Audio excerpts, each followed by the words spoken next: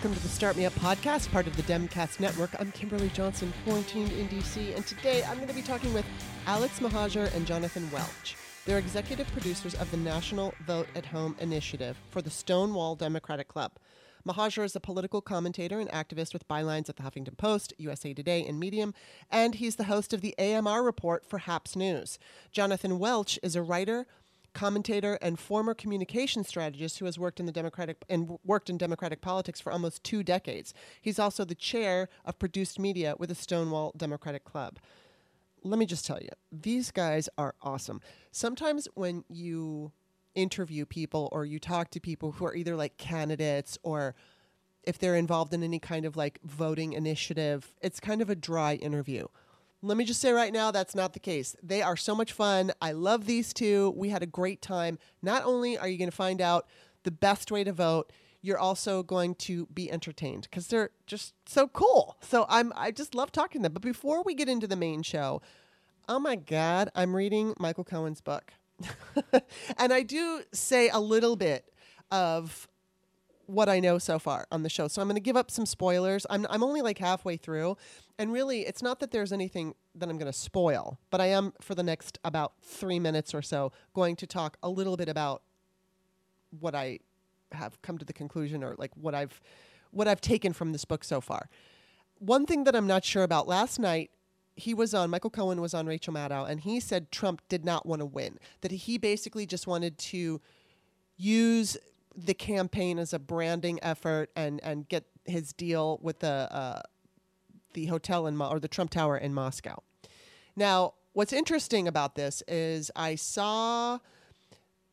think it was Andrea Chalupa. She's like, no, that's actually not the case because there was all these shell companies having to do with Russia and all this. She's not necessarily convinced that Trump didn't want to win. She thinks that Trump wanted to win. And I was reading Melania and Me, and Melania had told her friend, Trump is going to see this all the way through, that he wanted to win. So I'm not sure what to think about what Cohen said. But overall, I think Cohen is authentic in that he said, if you want to know the inner workings or whatever of the mafia, you talk to a mob boss. You don't talk to anybody else because they have that inside story, and he's got that inside story. And he basically, here's one spoiler, when he met Donald Trump. Now, first of all, let me just back up and say he purchased a couple of condos in Trump Tower. And the first time he ever met Trump, he had already owned these condos, and Trump was made aware of it. So they were shaking hands, and Trump said something like, oh, yeah, we got you these really good deals on your condos. And Michael Cohen's thinking, there were no deals. I paid the asking price. So their relationship started off with a lie.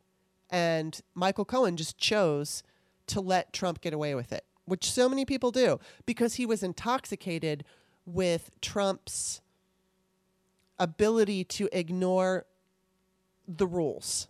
And he touches on this in his childhood where, he talks about growing up, that he was a good Jewish boy and that he got good grades and he was polite to adults and all that. But his uncle was in the mafia. And so he was, or at least hung out with mafia.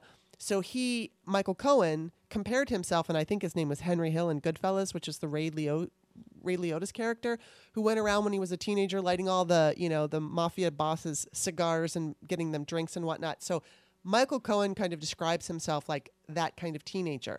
And when he was in that world, he was really drawn to it because, again, they don't follow the rules. And Michael was just like, I don't know, it intoxicated him.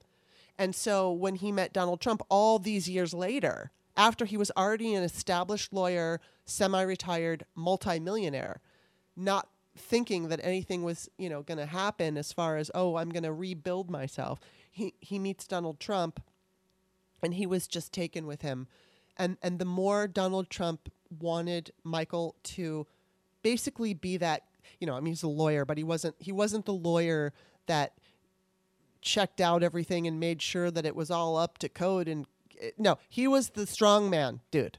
He would go in and he was that guy that, so it reminds me in Rocky, the first movie, that guy that Rocky was like the guy who would go beat people up. So that's what Michael Cohen did. I mean, he didn't really beat people up, but he made them think that that might happen, whether they'd get killed or beat up. He put the fear into them, and he was intoxicated with that. And so to read his point of view and to read, I believe and sincerely believe that he regrets what he did. But I also know, and I think he even says it or has said it, that he would still be doing it today if he hadn't been caught. But he recognized, and the reason I believe him is because I do know he loves his family and he understands that he really fucked over his family. And I think he genuinely regrets that. And because of that, I think he can see the bigger picture now and say, and I'm going to go to David Weissman, who used to be a MAGA and had this conversation with Sarah Silverman on Twitter. And whatever it was that she said to him made him open his eyes. It made him go look at other websites and news sites and to basically educate himself on what reality was. And now it took him about a year. I think his entire journey going from MAGA to liberal, even progressive liberal, was about a year because he was for Elizabeth Warren.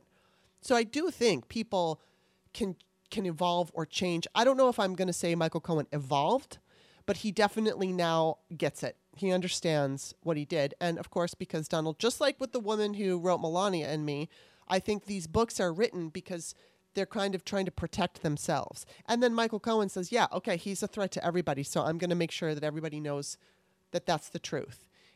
And so I appreciate it. And as far as moving the needle, it's not going to move the needle. It's just going to give you insight to Donald Trump. And I'm so curious about that because you do get the behind the scenes of what it was like to be up close and personal with Trump. And I'm only halfway through the book, so I don't know everything, but it's worth a read. I really like it. And I was trying to get him on my show, but I had tagged him. It was funny. I tagged him and I invited him on my show on Twitter.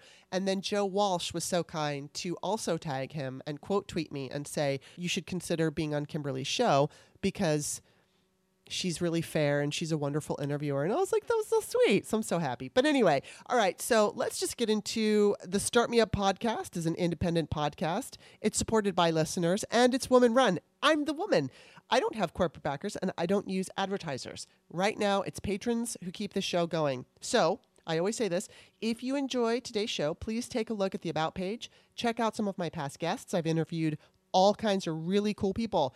Actors. I've interviewed Alyssa Milano, Glenn Kirshner, Molly Jong-Fast, Charlotte Clymer. The guys that I'm interviewing today are awesome and you're going to love them. Of course, there's also Greg Olear and Brooklyn Dad Defiant. So many cool people. A lot of people that are really popular on Twitter. But I've also interviewed Vincent D'Onofrio and Kirk Acevedo, who's also popular on Twitter. And sometimes when I interview actors, I only focus on their craft. But most of the time, this show is a political show. It's political discussion. So I do 2 shows, free shows, per week. I do Mondays and Wednesdays. And then twice a month, I do patrons-only shows just for my patrons. A little bit more personal, but still basically the same feel. We talk about whether it's feminism or politics or whatever it is, but there's always like a little extra personal in there. So if you are a subscriber for $4 or less per month, you will get all of the free shows delivered straight to your email box, and you will also get 1 patrons-only show. If you sign up to be a subscriber for $5 per month, you will get both patrons-only shows and all the free shows delivered to your email box. You don't have to search for it. Now, I always like to remind people that I have set up those tiers for dollar amounts, but you don't have to go by those. You can select whatever tier you want, and then you can change the dollar amount to whatever you're comfortable with. Some people might want to sign up for $100 a month. I don't have that tier, but you can create it yourself. So just FYI. Visit patreon.com/startmeup, and you'll see all those tiers. You'll see the About page. The other thing you can do is you can make a one-time donation by checking out the text in my Patreon description. I always include my email address, and then you can just PayPal me. The last thing I'm going to say is you can find Start Me Up on iTunes, Stitcher, and wherever podcasts are found. Just stop by the iTunes app, go to the Apple Podcasts, and become a subscriber because it's free. It's free and easy. And while you're there, and thank you for doing it in advance, if you like the show, give me a rating and give me a review. The reviews are the most important part. You don't have to go into a lengthy whole dialogue. All you have to say is, hey, I love this show. Give me 1 sentence. That's all you really need to do. Let other people know what you think about the show because that's how people decide whether they want to listen to a show. when you go buy something off of Amazon, if you're not familiar with it, you're looking at those reviews. So reviews are always important to authors and podcasters. Anybody who gets a review, we need those positive reviews. So thank you in advance for them. And that's it. Now, please enjoy my conversation with Alex Mahajer and Jonathan Welch. Welcome to the show, Alex and Jonathan. Hi. It's good to have you. So now why don't you just say, hi, I'm Alex. Hi, I'm Jonathan, so my listeners can differentiate you two. Hi, I'm Alex. And hi, I'm Jonathan. And we're doing a Skype episode. Usually I do this over the phone with one person, so hopefully the Skype will work. I've done it with a couple. I've done it with Frangela and a couple of other ones, so we should be good, but just in case. We love Frangela, by the way. I know Frangela is so awesome. Very good old friends. Yeah, they're so funny and cool, and I absolutely adore them. Okay, so we're going to get into this because I actually wrote a book called American Woman, the Pole Dance Woman in Voting, and it was all about the importance of voting. And I wanted to write it basically for myself when I was not paying attention to politics and I didn't care about voting. I was more, concerned with going out and clothes and guys and whatnot. So this is a really important issue, and especially this election, it's such a big deal.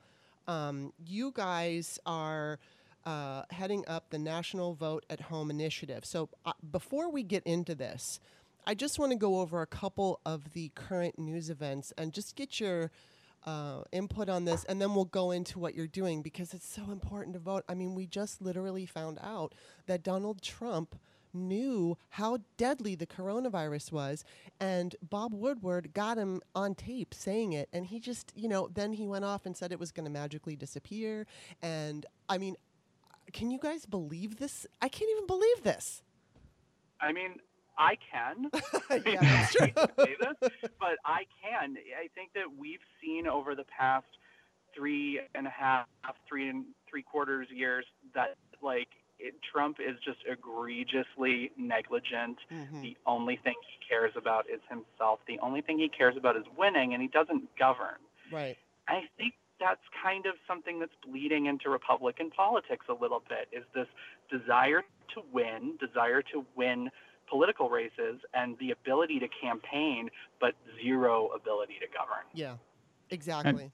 And let's be totally clear. So Donald Trump knew in February that the coronavirus was dangerous, that it was airborne, that it was contagious, that it was more deadly than the flu, that it was 5 times more deadly than the flu, and he did absolutely nothing through March. He didn't declare it a global pandemic until mid-March. And March 13th, it was March 13th that he was saying, I take no responsibility for the coronavirus. He let 190,000 Americans die and counting, and enough's enough. I don't know if this is going to be what moves the needle, but Donald Trump would rather you die than have to take accountability or take action on anything, and it's enough. Yeah, it's really upsetting. I mean, just the other day, I mean, I was talking to my mom this morning, and I told her, I said, I'm probably the most cautious and safe person in America. And she's like, yeah, you probably are, because I'm really obsessively cautious. I wash everything down when I bring it home. I wash myself. I'm afraid if I go into any kind of enclosed area, there might be some piece of the little spore of the virus touching my sweater, and then I'm going to touch my sweater and maybe that'll never happen, but that's how my mind works. I consider everything to be contaminated. And so I was at the grocery store with my mask on, which I hate wearing, but I'm going to wear it anyway. And I'm 52, and I'm a menopausal woman who gets very hot.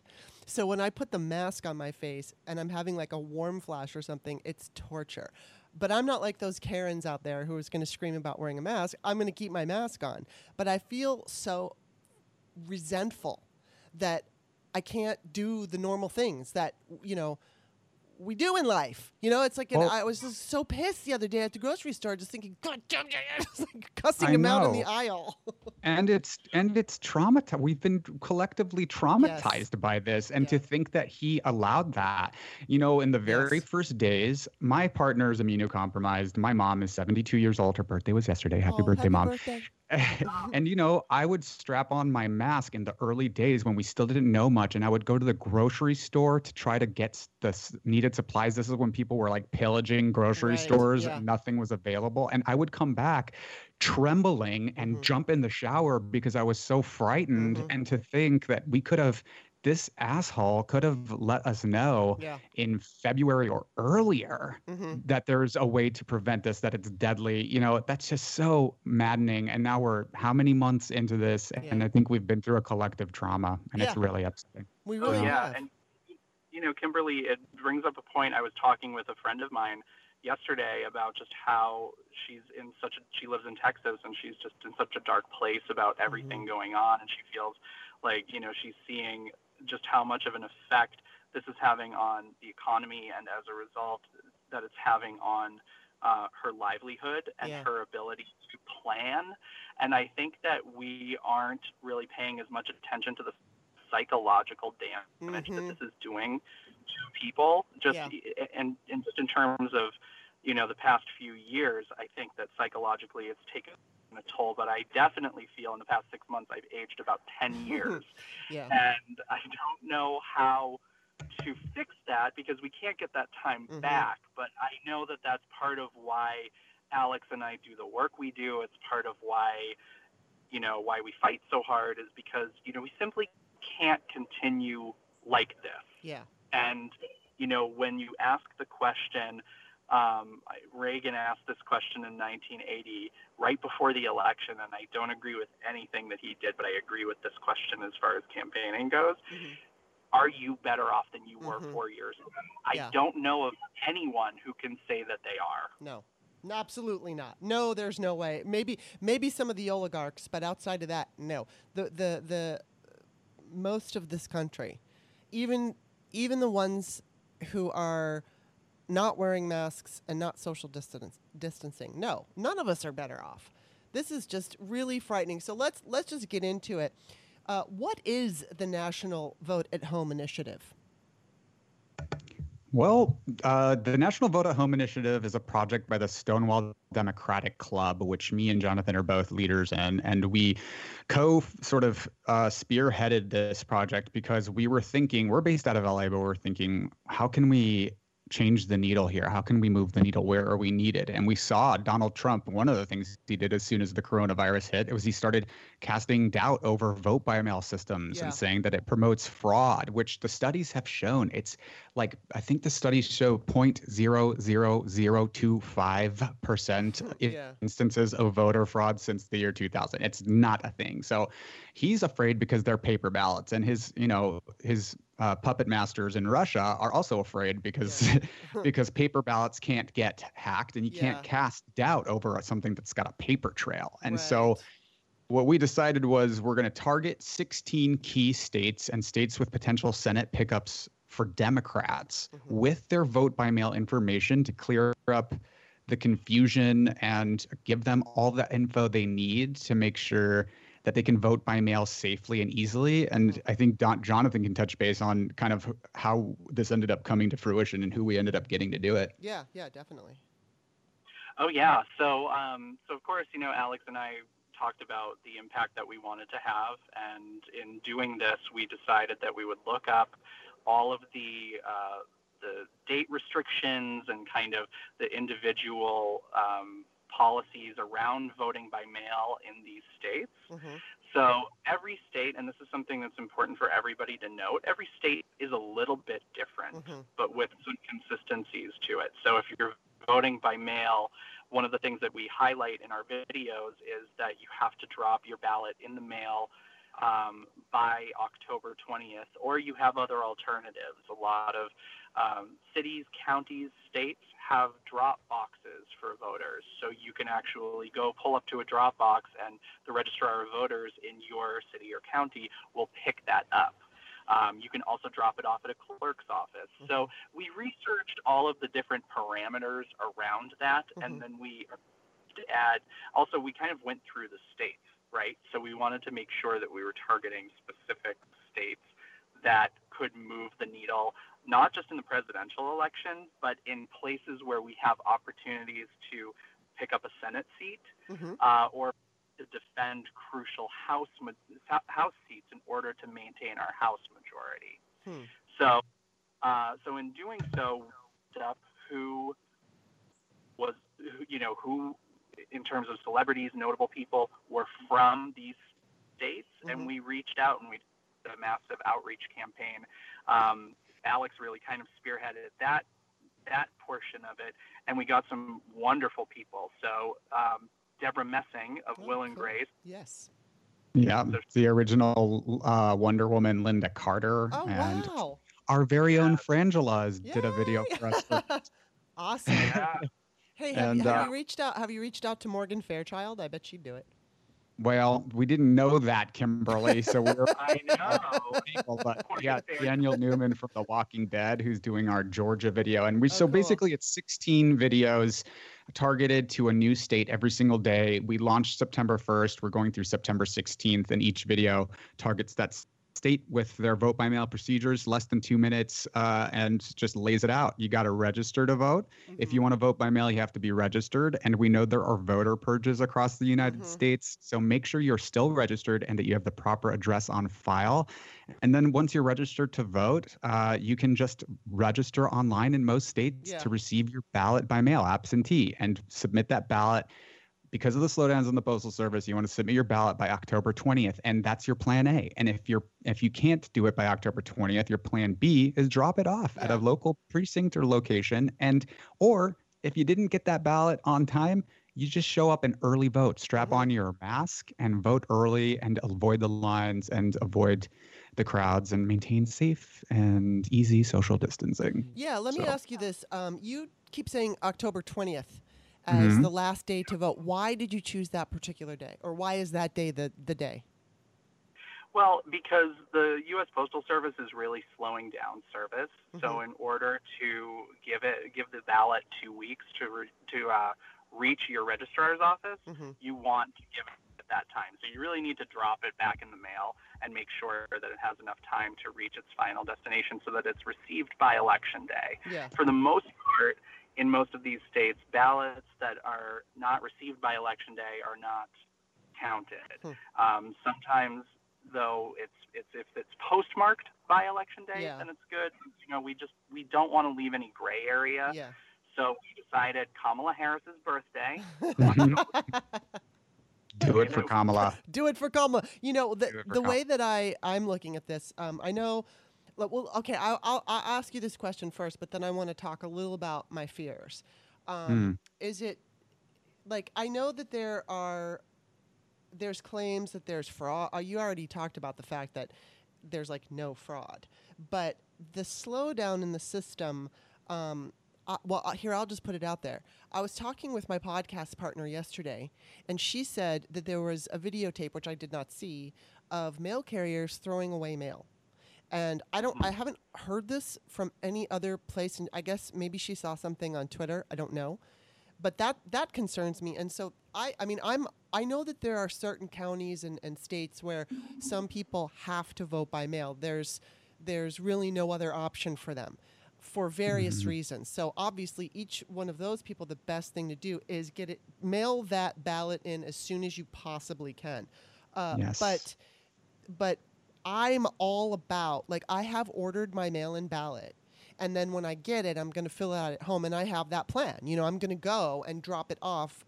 I live in Maryland right now, and so the 26th is when the polls open, early voting. So I'm going to make sure that I'm going to do that. And I also got, for anybody who's interested, I not only do I have my mask, and then I have my construction goggles that the plastic on both sides. I'm such a geek, but I also have a face shield because I am so freaked out about this freaking virus. So that way, if cover yourself in plastic, yes, exactly, like you're an Italian woman's sofa,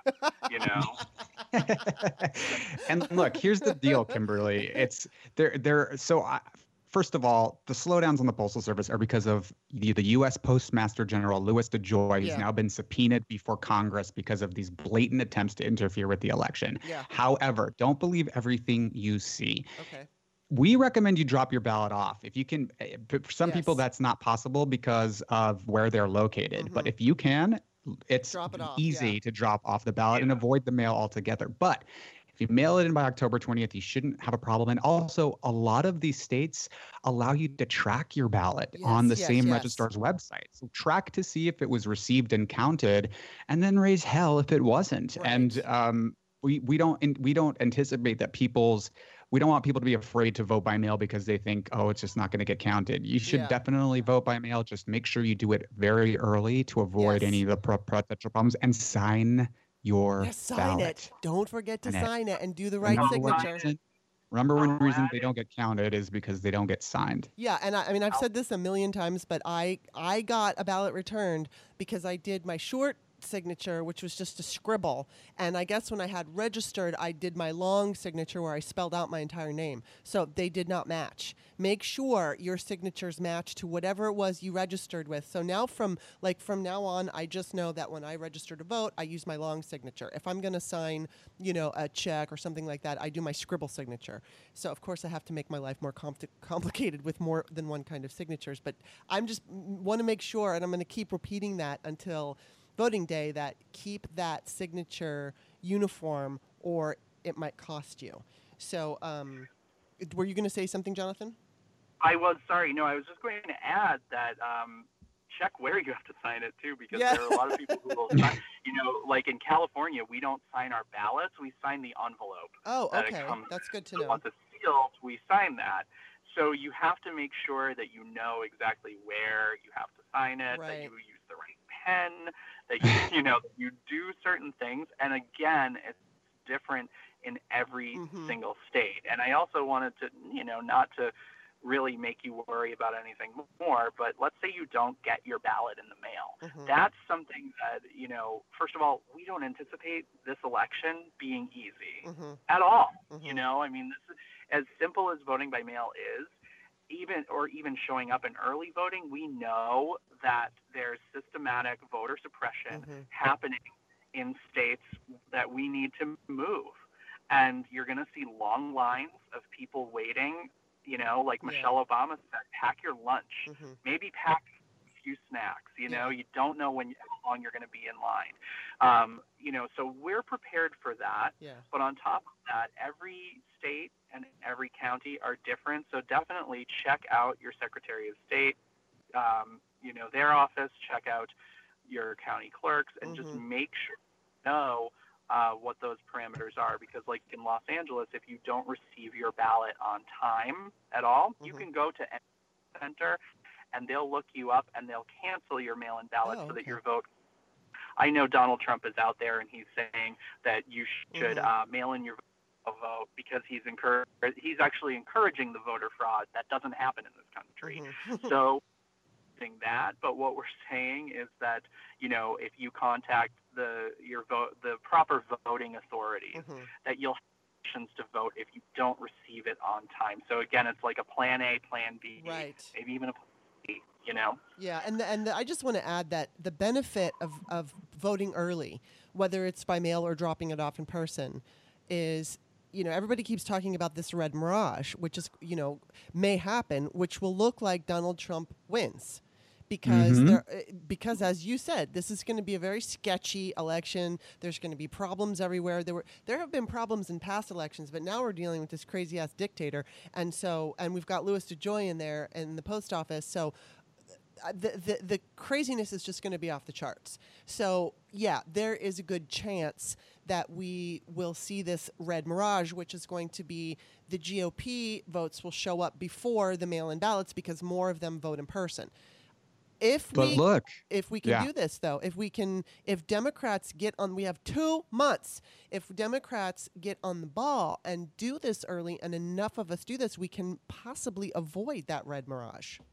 100. Some people say that we'll have the election results on election night. I'm not sure how true that is, but some people say if we turn out that we have the numbers, we know that we outnumber them, and we don't need to convince any more people who are Trump supporters to come over to our side. We have the numbers. And we won in 2016 by 3 million votes and lost in an electoral college by 77,000 votes. And we know now that was because of the voter cross-check system that purged people from the voter rolls. We know it was from racist voter ID laws. But guess what? When you vote early, they can't deny the numbers. And to take heart, my friends, we won the 2018 midterm election in a massive, historic turnout. And the entire country went an average of 10 points to the left. This is a movement. Yes. This is a movement. Please join us. It's a movement that we must all see through to its conclusion. Yeah.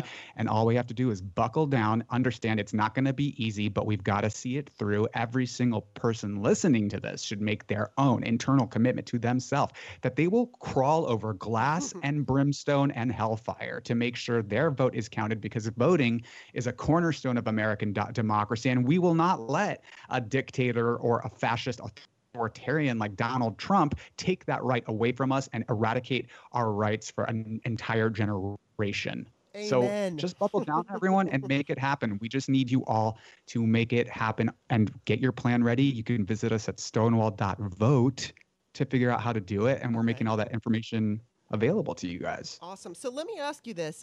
How did you decide? You mentioned that there were 16 states that you were targeting. How did you choose those states?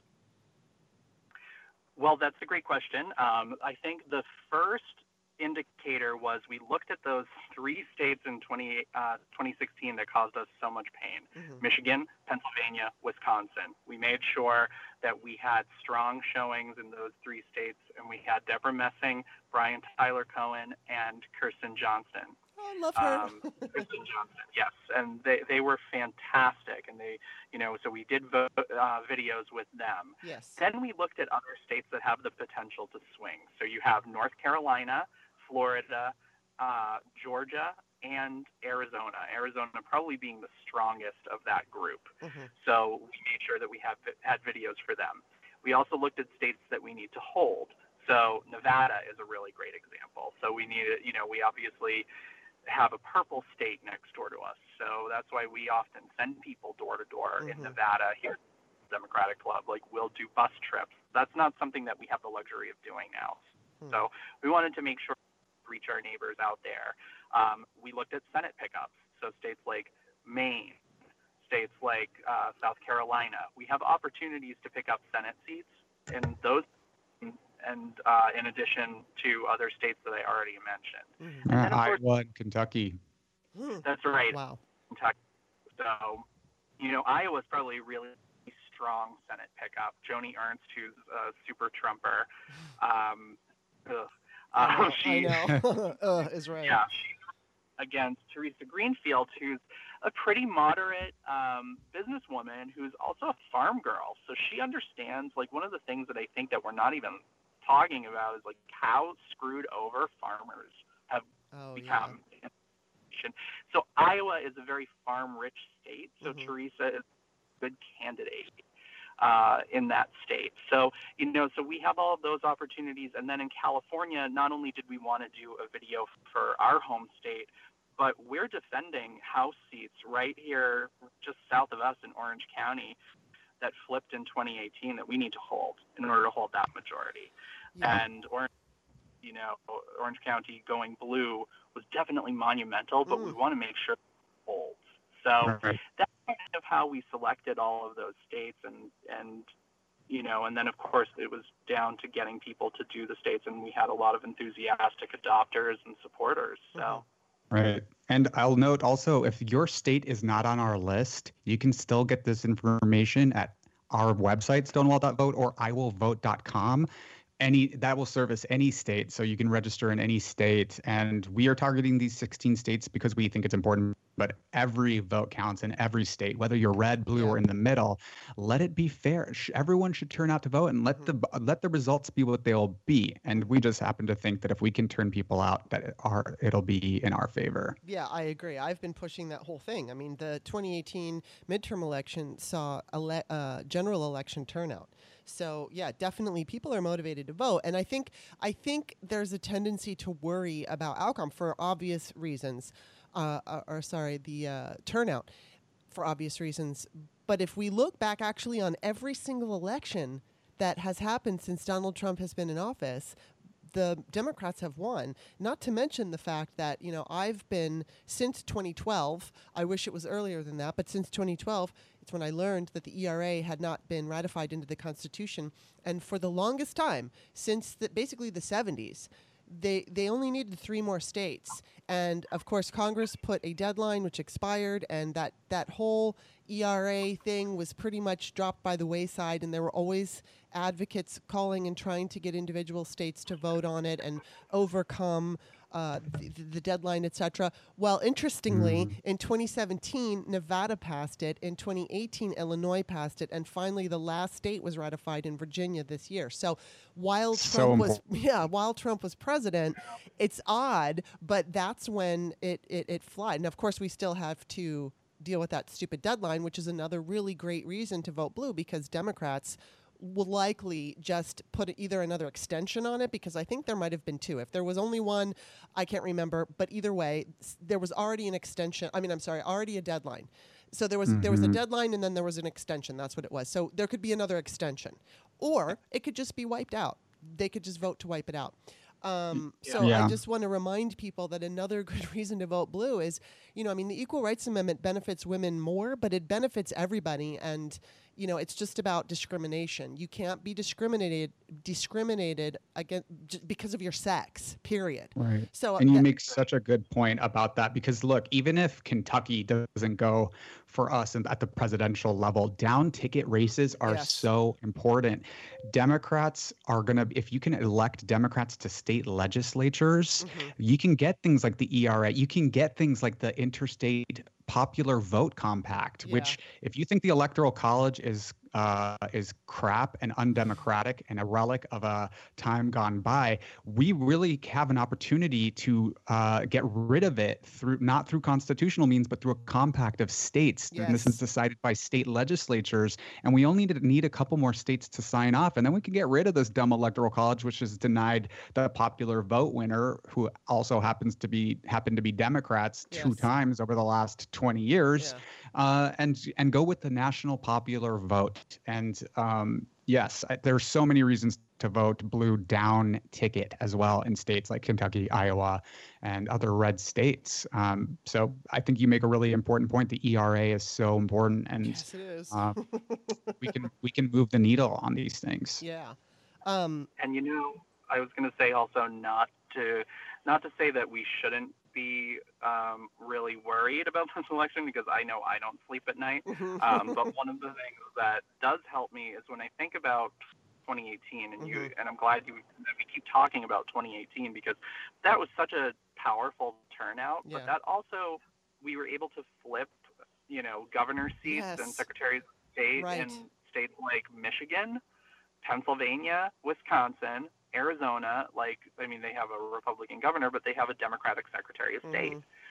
That's what's really important in this election. So, it does matter. And of course, you look at the opportunities where we can grow that even further and just continue to solidify it. And it's weird that we're saying, Democrats are kind of the American party now. Big Tent. Right. But we're the Big Tent. We're the pro-democracy party.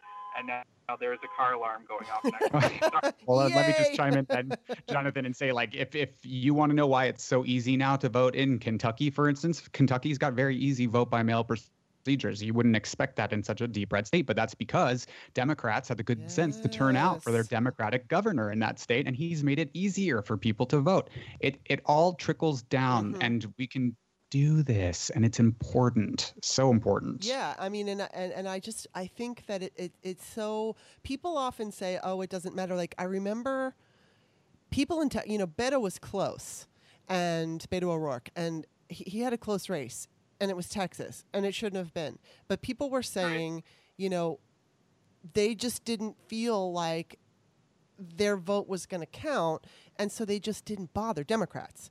And now they've realized, okay, wait a minute, there are a lot of us here.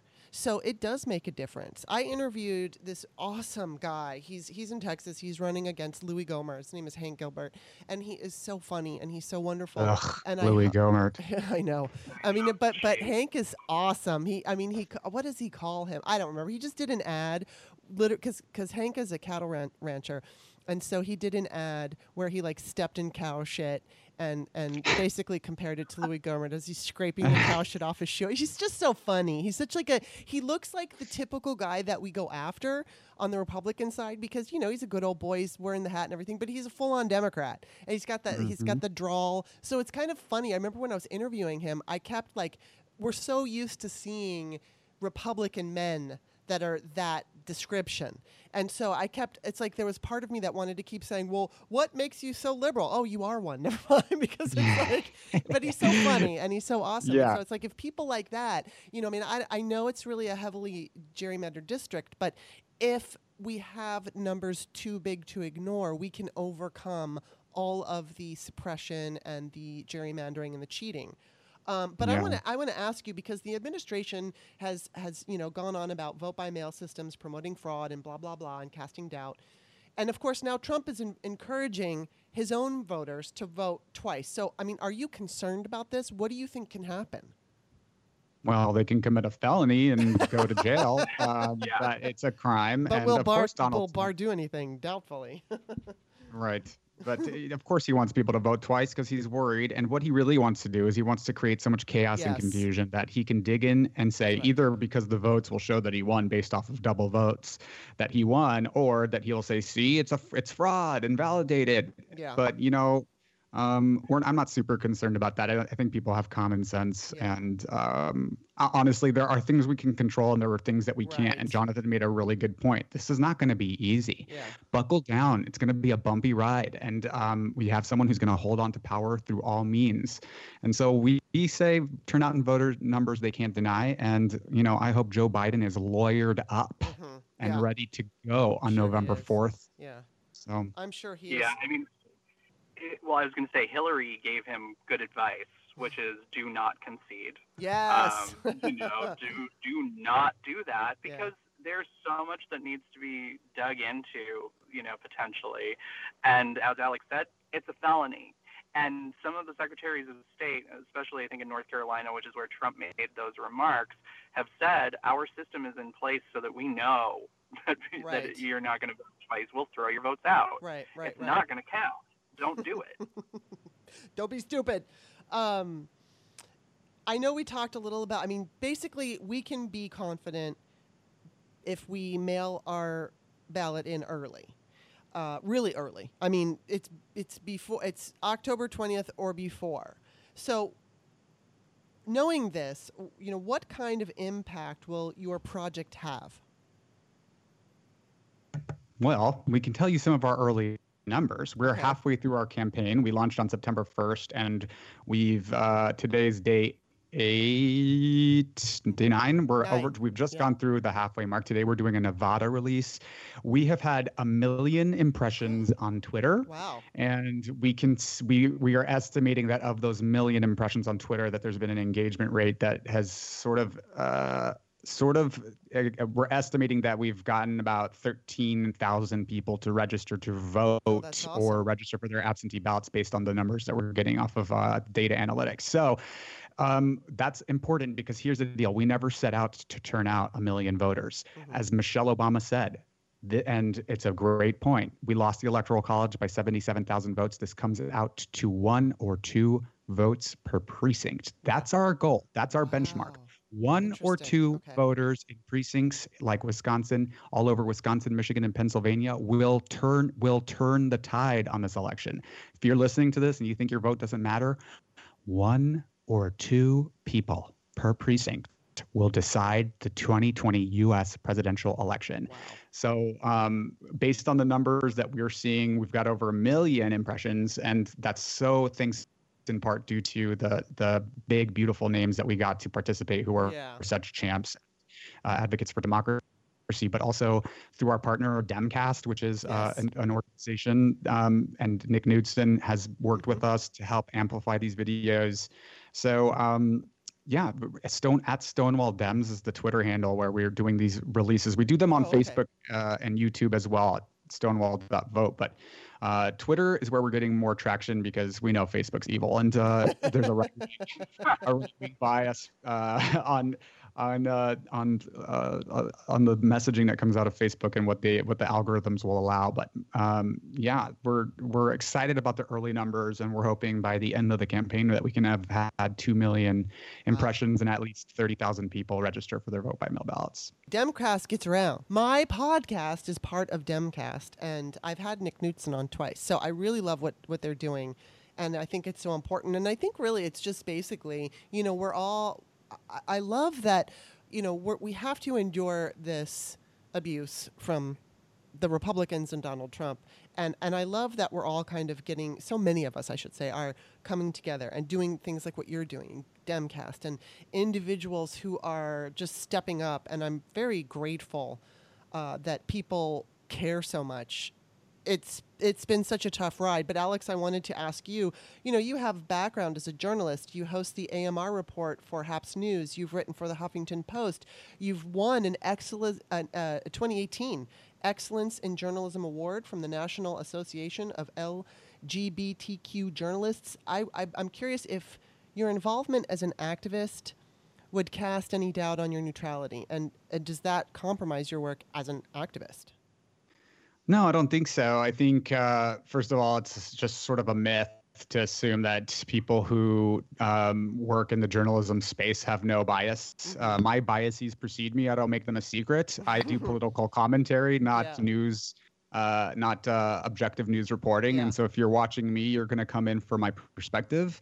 And I'm glad about that because I do have a bias, of course, but I am giving people facts, and journalism is the transmission of facts to other people. And so when I talk about the piece that you talked about that won an award from the NLGJA, that piece was called "A Tale of Two Marches," which was talking about the similarities in the rise to power of the Ayatollah Khomeini in Iran in 1979 and what we're seeing now with Trump. The socio-political circumstances that allowed the rise of fascism and authoritarianism are a staple of history that we've seen over and over and over again. And so for people, I am the child of immigrants who came here from Iran to escape authoritarianism and oppression. So people who come here from those kinds of countries who've immigrated here understand what they are seeing. That people who are born and raised here maybe don't see themselves. I see it. My mother sees it. And so we see with our own eyes because we've seen it before. And so I think it's really important to share that information as a journalist, if I can, and give people that perspective. And yeah, I'm really proud of the work that I've done. And I think that activism and journalism can coexist so long as you sort of disclose what your biases are. And I make mine very, very clear. So. Well, but I also just wish that journalists would say more often, there's a problem with false equivocation in American journalism because they are so afraid to seem impartial that they won't just say Donald Trump is a liar, which he is. It's fact. Everything that he says is a lie. And so I think that's one of the failings in 2016. The media got hard at work saying that this was a race between Pepsi and Coke when it was really a race between Coke and sewer water. I think it's one of the failings. And if people with a perspective can come in and help clarify that and make it more clear for people, then I'm happy to do it.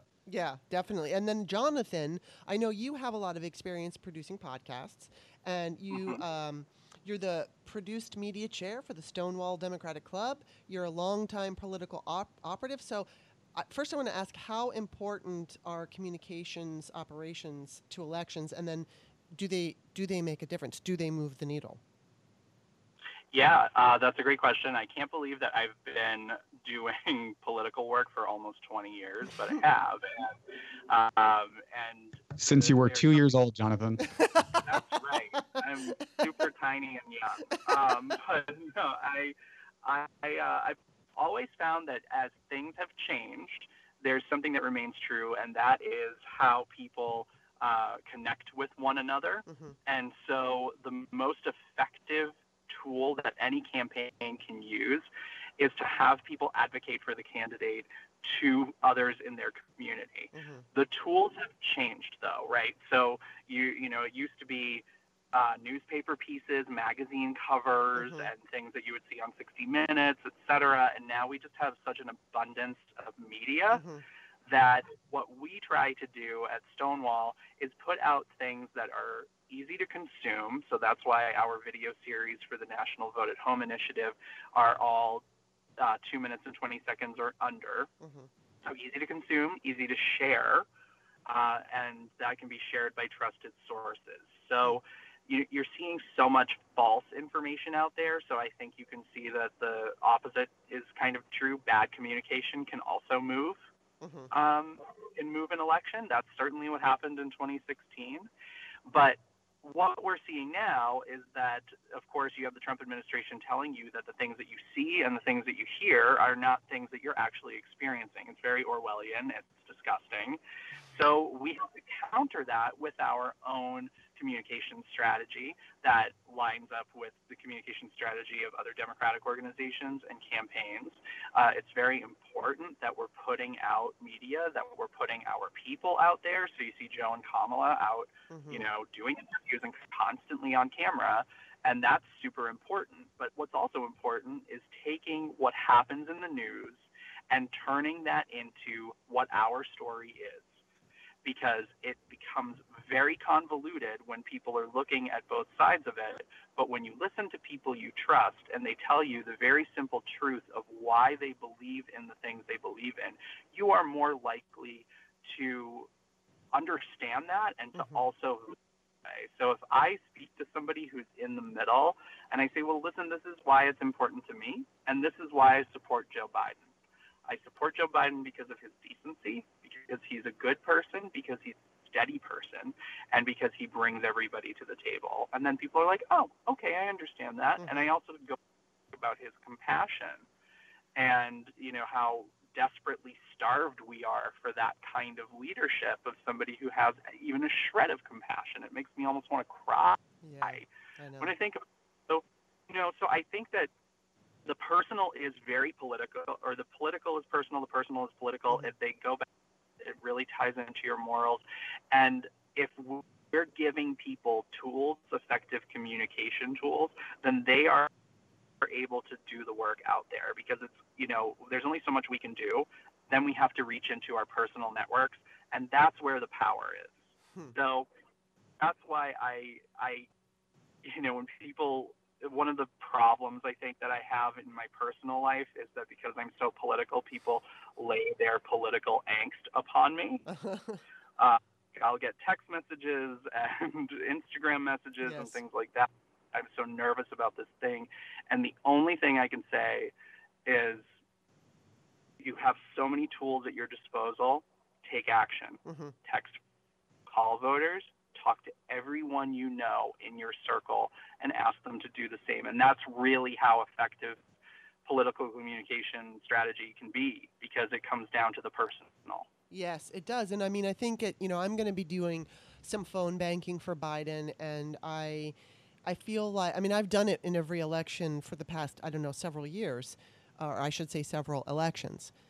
It's not difficult. You know, I know that it seems a little intimidating for some, but basically it's so easy. You just sign up. You can do everything over the computer. I think, and if I'm not mistaken, I think you can just do the calls over the computer. But if you don't, there's some way to do it so it's not you're not putting your number in there. Nobody's going to get your number if you call. And then there's a whole script. So what I always recommend is just sitting in front of that script, saying it over and over and over again, just maybe 3 or 4 times, so that you're comfortable with it, you've got the wording down, and you're prepared for whatever might come up. And if somebody has a question for you that you can't answer, you know, you direct them to whatever website you're comfortable with that might answer it.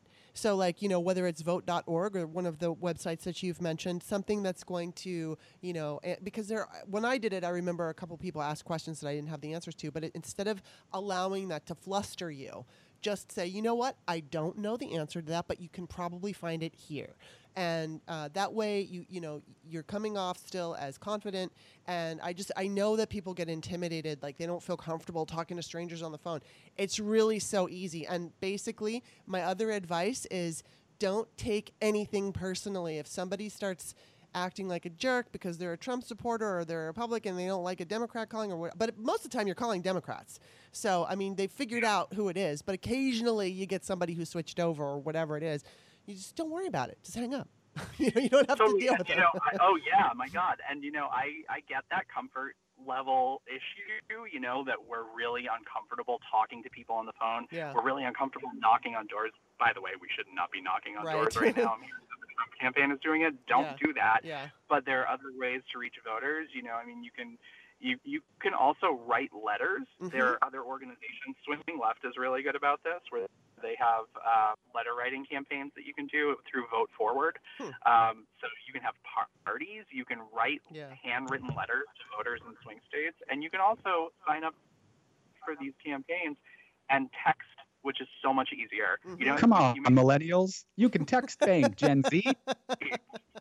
And that definitely hits the younger generation. Yeah, and that's what we need. We need those young people. They're hard to get, and I know because I was one. And I mean, I did vote in, when was that? Was it 1991?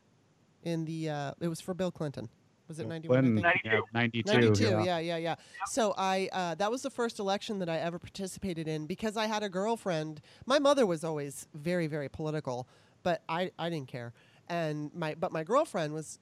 It was so funny. She was going on and on about this guy named Bill Clinton. And of course, to me, I was like, who? But she's like, yeah, he's really great, and he's this and he's that and he's this and that. And my father was a cameraman for ABC News, and he happened to be on the Clinton campaign, and he flew out. He lives here in Maryland where I live, but he had flown out to California where I lived at the time.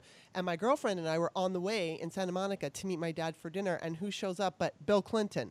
And he's just like alone, and he's walking towards us, and my girlfriend, of course, immediately recognized him, and we went up to him and said our hellos, and he asked us to vote for us, and that was that. But it was just funny because that was the first time I ever voted because my girlfriend basically encouraged me to do it.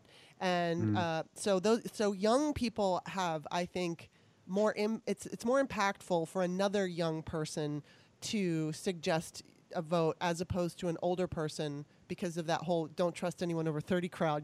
It's like, don't listen to those older people. They don't know what they're talking about. How very dare you. But if it's like, if you're younger and your friend says something to you, I think you're a little bit more inclined. Although I do believe that A, more young people are paying attention right now, and B, if I were young today, I would be all over this because he's just so egregious and awful.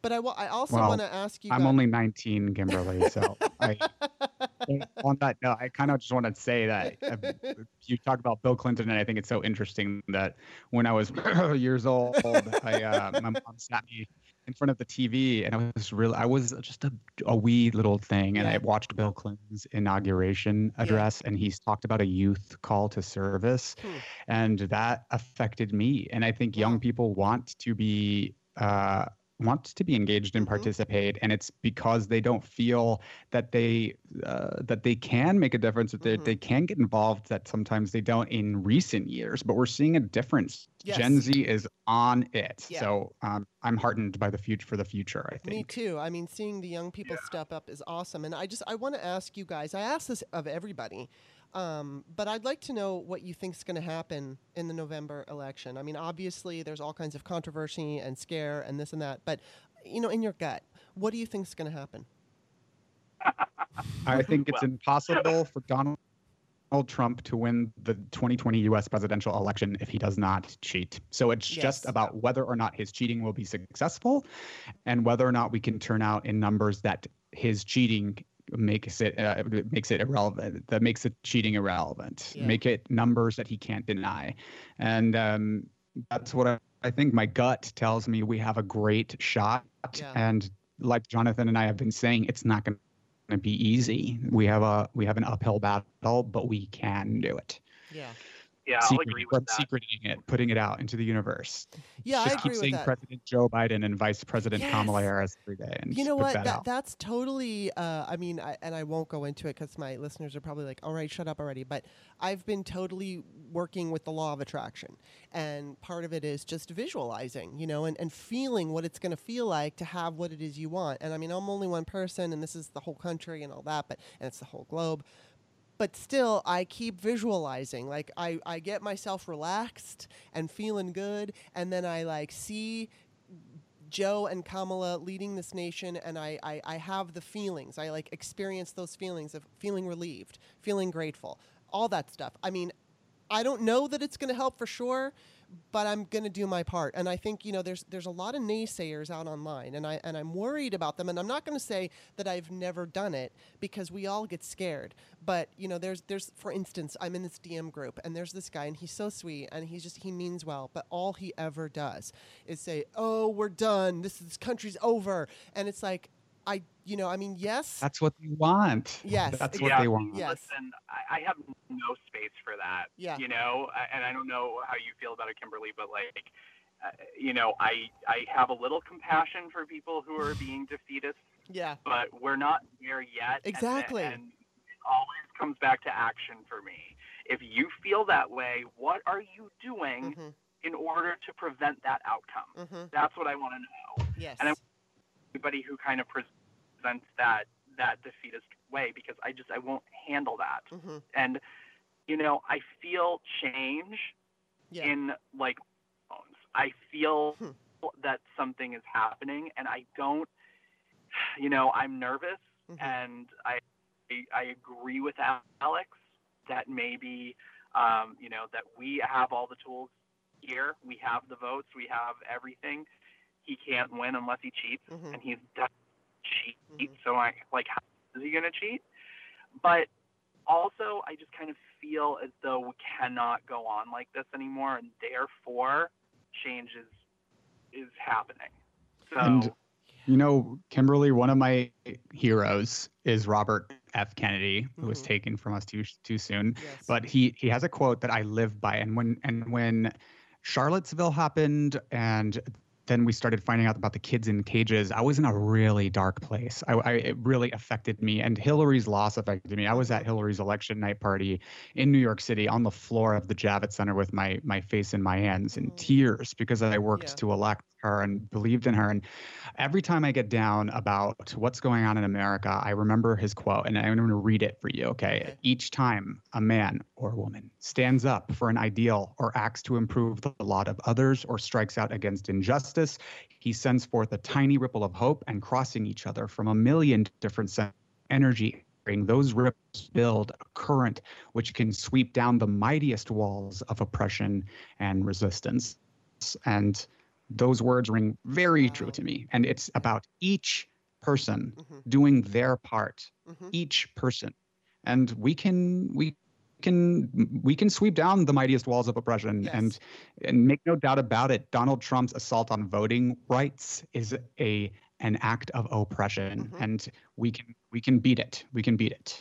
Yes, absolutely. I want to ask. I have a couple more questions. I want to ask you about your project. Do you think? I mean, does it solve all the attacks? I mean, does it solve all the attacks on voting by the GOP and the other threats? Or I should ask, how can I say this? What kinds of threats are you seeing happening in the 2020 election outside of what we already know? I mean, we've got voter suppression. We've got the mail. What else? We've got Trump saying that he is sending people. He said he was going to send law enforcement to the polls. And we've got Russian interference. I mean, what else are we facing? Well, we have 55 days to go as of recording this, so we don't know what else Donald Trump is going to throw up against the wall. Yeah. I mean, he's like the ultimate spaghetti president. Yes. Like throwing it against the wall to see what's going to stick, and it is chaotic, and that's really what he's doing. He's just trying to create chaos. He's trying to sow doubt and division. Ultimately, I don't think he has it together to do half the shit that he talks about doing. So I don't necessarily necessarily feel as though, when he makes these threats that he's actually going to do it. Of course, when he does, those comments sit with me, and I feel, I feel that knot in my stomach. But ultimately, he doesn't have the wherewithal. But that doesn't mean that he's not going to do whatever he can. I think worry about electronic voter systems in some of the southern states, but those do actually kind of oddly enough exist mostly in red states. We put in a lot of things in place where, ballots are paper in most states throughout the country. And so that's why we chose the lane that we chose. I don't think that our project solves everything. It certainly doesn't, but we've chosen a lane. And I think that that's also really good advice. Yeah, it's good advice for any of your listeners or anyone out there who is interested in doing something to help. There's so much, and there's so much chaos that he's creating that it's very difficult to actually figure out what you want to do. But it is up to you to figure out what lane you want to be in, and just do that. And that is making a huge difference, And I don't know if everyone is aware, but I try to harp on this as much as I can. Exit poll data from the 2016 election, which exit polls are the gold standard across the world on how to determine who is the rightful victor of an elected race. Exit poll data showed that Hillary Clinton won North Carolina, Pennsylvania, Wisconsin, and Florida in the exit polls, and then lost in computerized vote counts. Now, people think that this is because of Russian interference, but it's really not. This discrepancy is because voters were being purged from voter rolls in massive numbers. 3 million eligible voters were suppressed at the ballot box because their names were not on the voter roll, and they went to go vote, and they were told they could cast a provisional ballot, and those provisional ballots were not counted. And this problem continues today. We've had since 2017, over 500,000 voters in Georgia have been purged from the rolls. In the primary in Georgia, there were over 50,000 eligible voters who were unable to cast their ballots. So this can be solved. Just got to check to see if you're registered. And we do tackle that problem. Make sure you're registered and you've got the proper registration on file, and that you have your voice counted in November. And you know what? I mean, I don't know how it is in every state, but I have a physical piece of paper that tells me I'm registered. It's got my name, it's got my address, it's got, my party affiliation. So if you have one of those, bring it with you to show whoever it is you're dealing with, because that's something that is real. I remember seeing in the different groups that I was in 2016, a lot of people were saying, I just went to go vote and I was switched over. I think what was happening, and I don't remember if it was, but I think it was independents that had switched over to being Democrats so they could vote, and then for some reason they were registered as Republicans. So just keep that in, that wasn't something that was reported on the news. That was just something that I was seeing individuals. And I know it's really hard to trust what we're seeing online. So I'm just reporting what I saw. I'm not saying absolute anything. And of course, when that was happening, we weren't really fully aware of what was going on.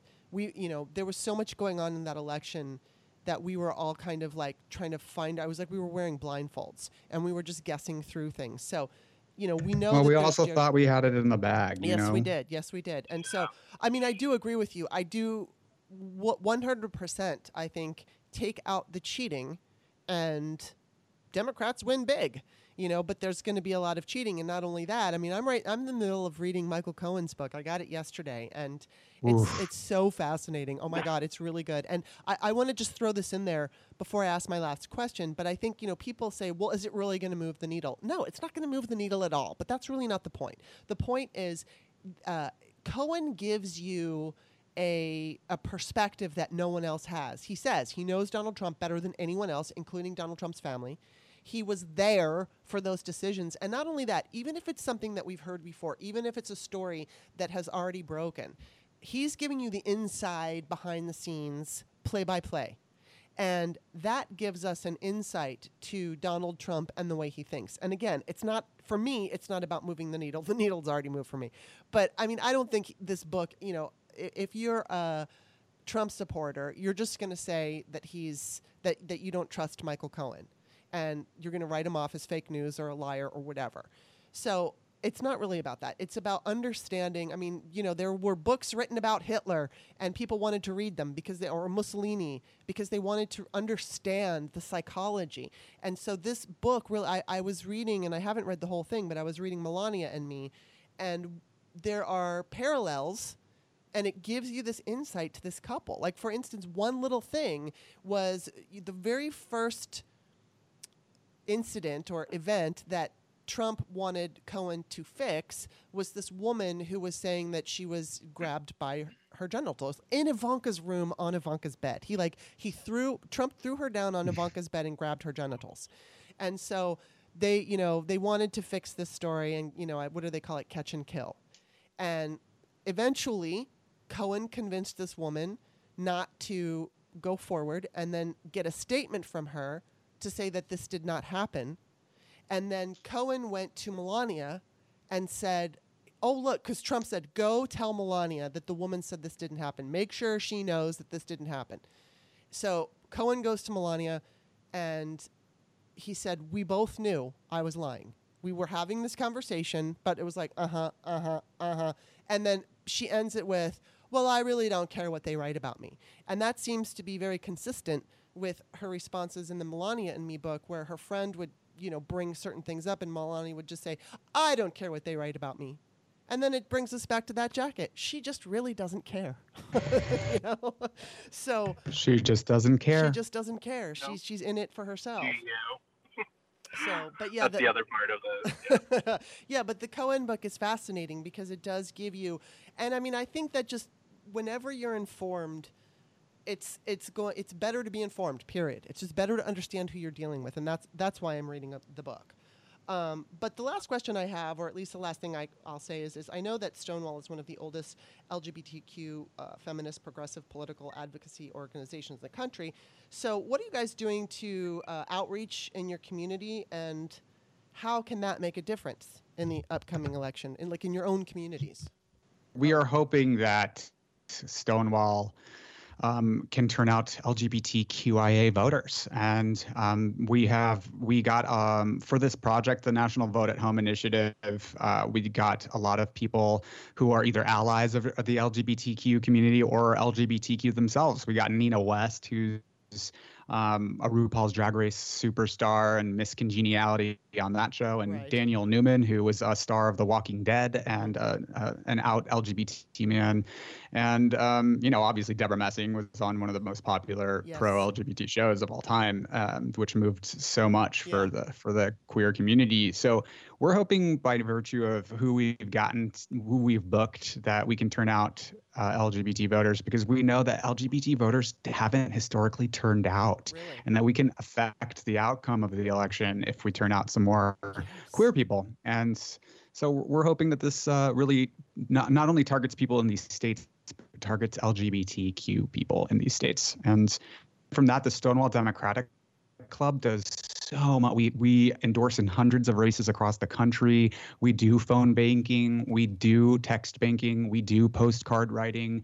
We do Zoom parties and fundraisers. So people who visit our site, stonewall.vote, can also find more information about our club and join. And I think you can become a member of the Stonewall Democratic Club for $25 a year. Mm-hmm. And using that money goes towards electoral work and political action work, and also will expose you to a ton of resources in terms of how you can get involved with your activism and political activism. So we're really proud of the club and really proud to be a part of it. Well, I'm really glad that you guys are doing this. Again, it's just warms my heart to see people stepping up and fighting and resisting, and it's important. And I think that so many people say, my vote doesn't matter. And it's like, well, if your vote doesn't matter, why is the GOP and Trump trying so hard to keep you from voting? I'm really happy that you guys are taking the initiative, because there's so much at stake, and it's just really good to see individuals fighting against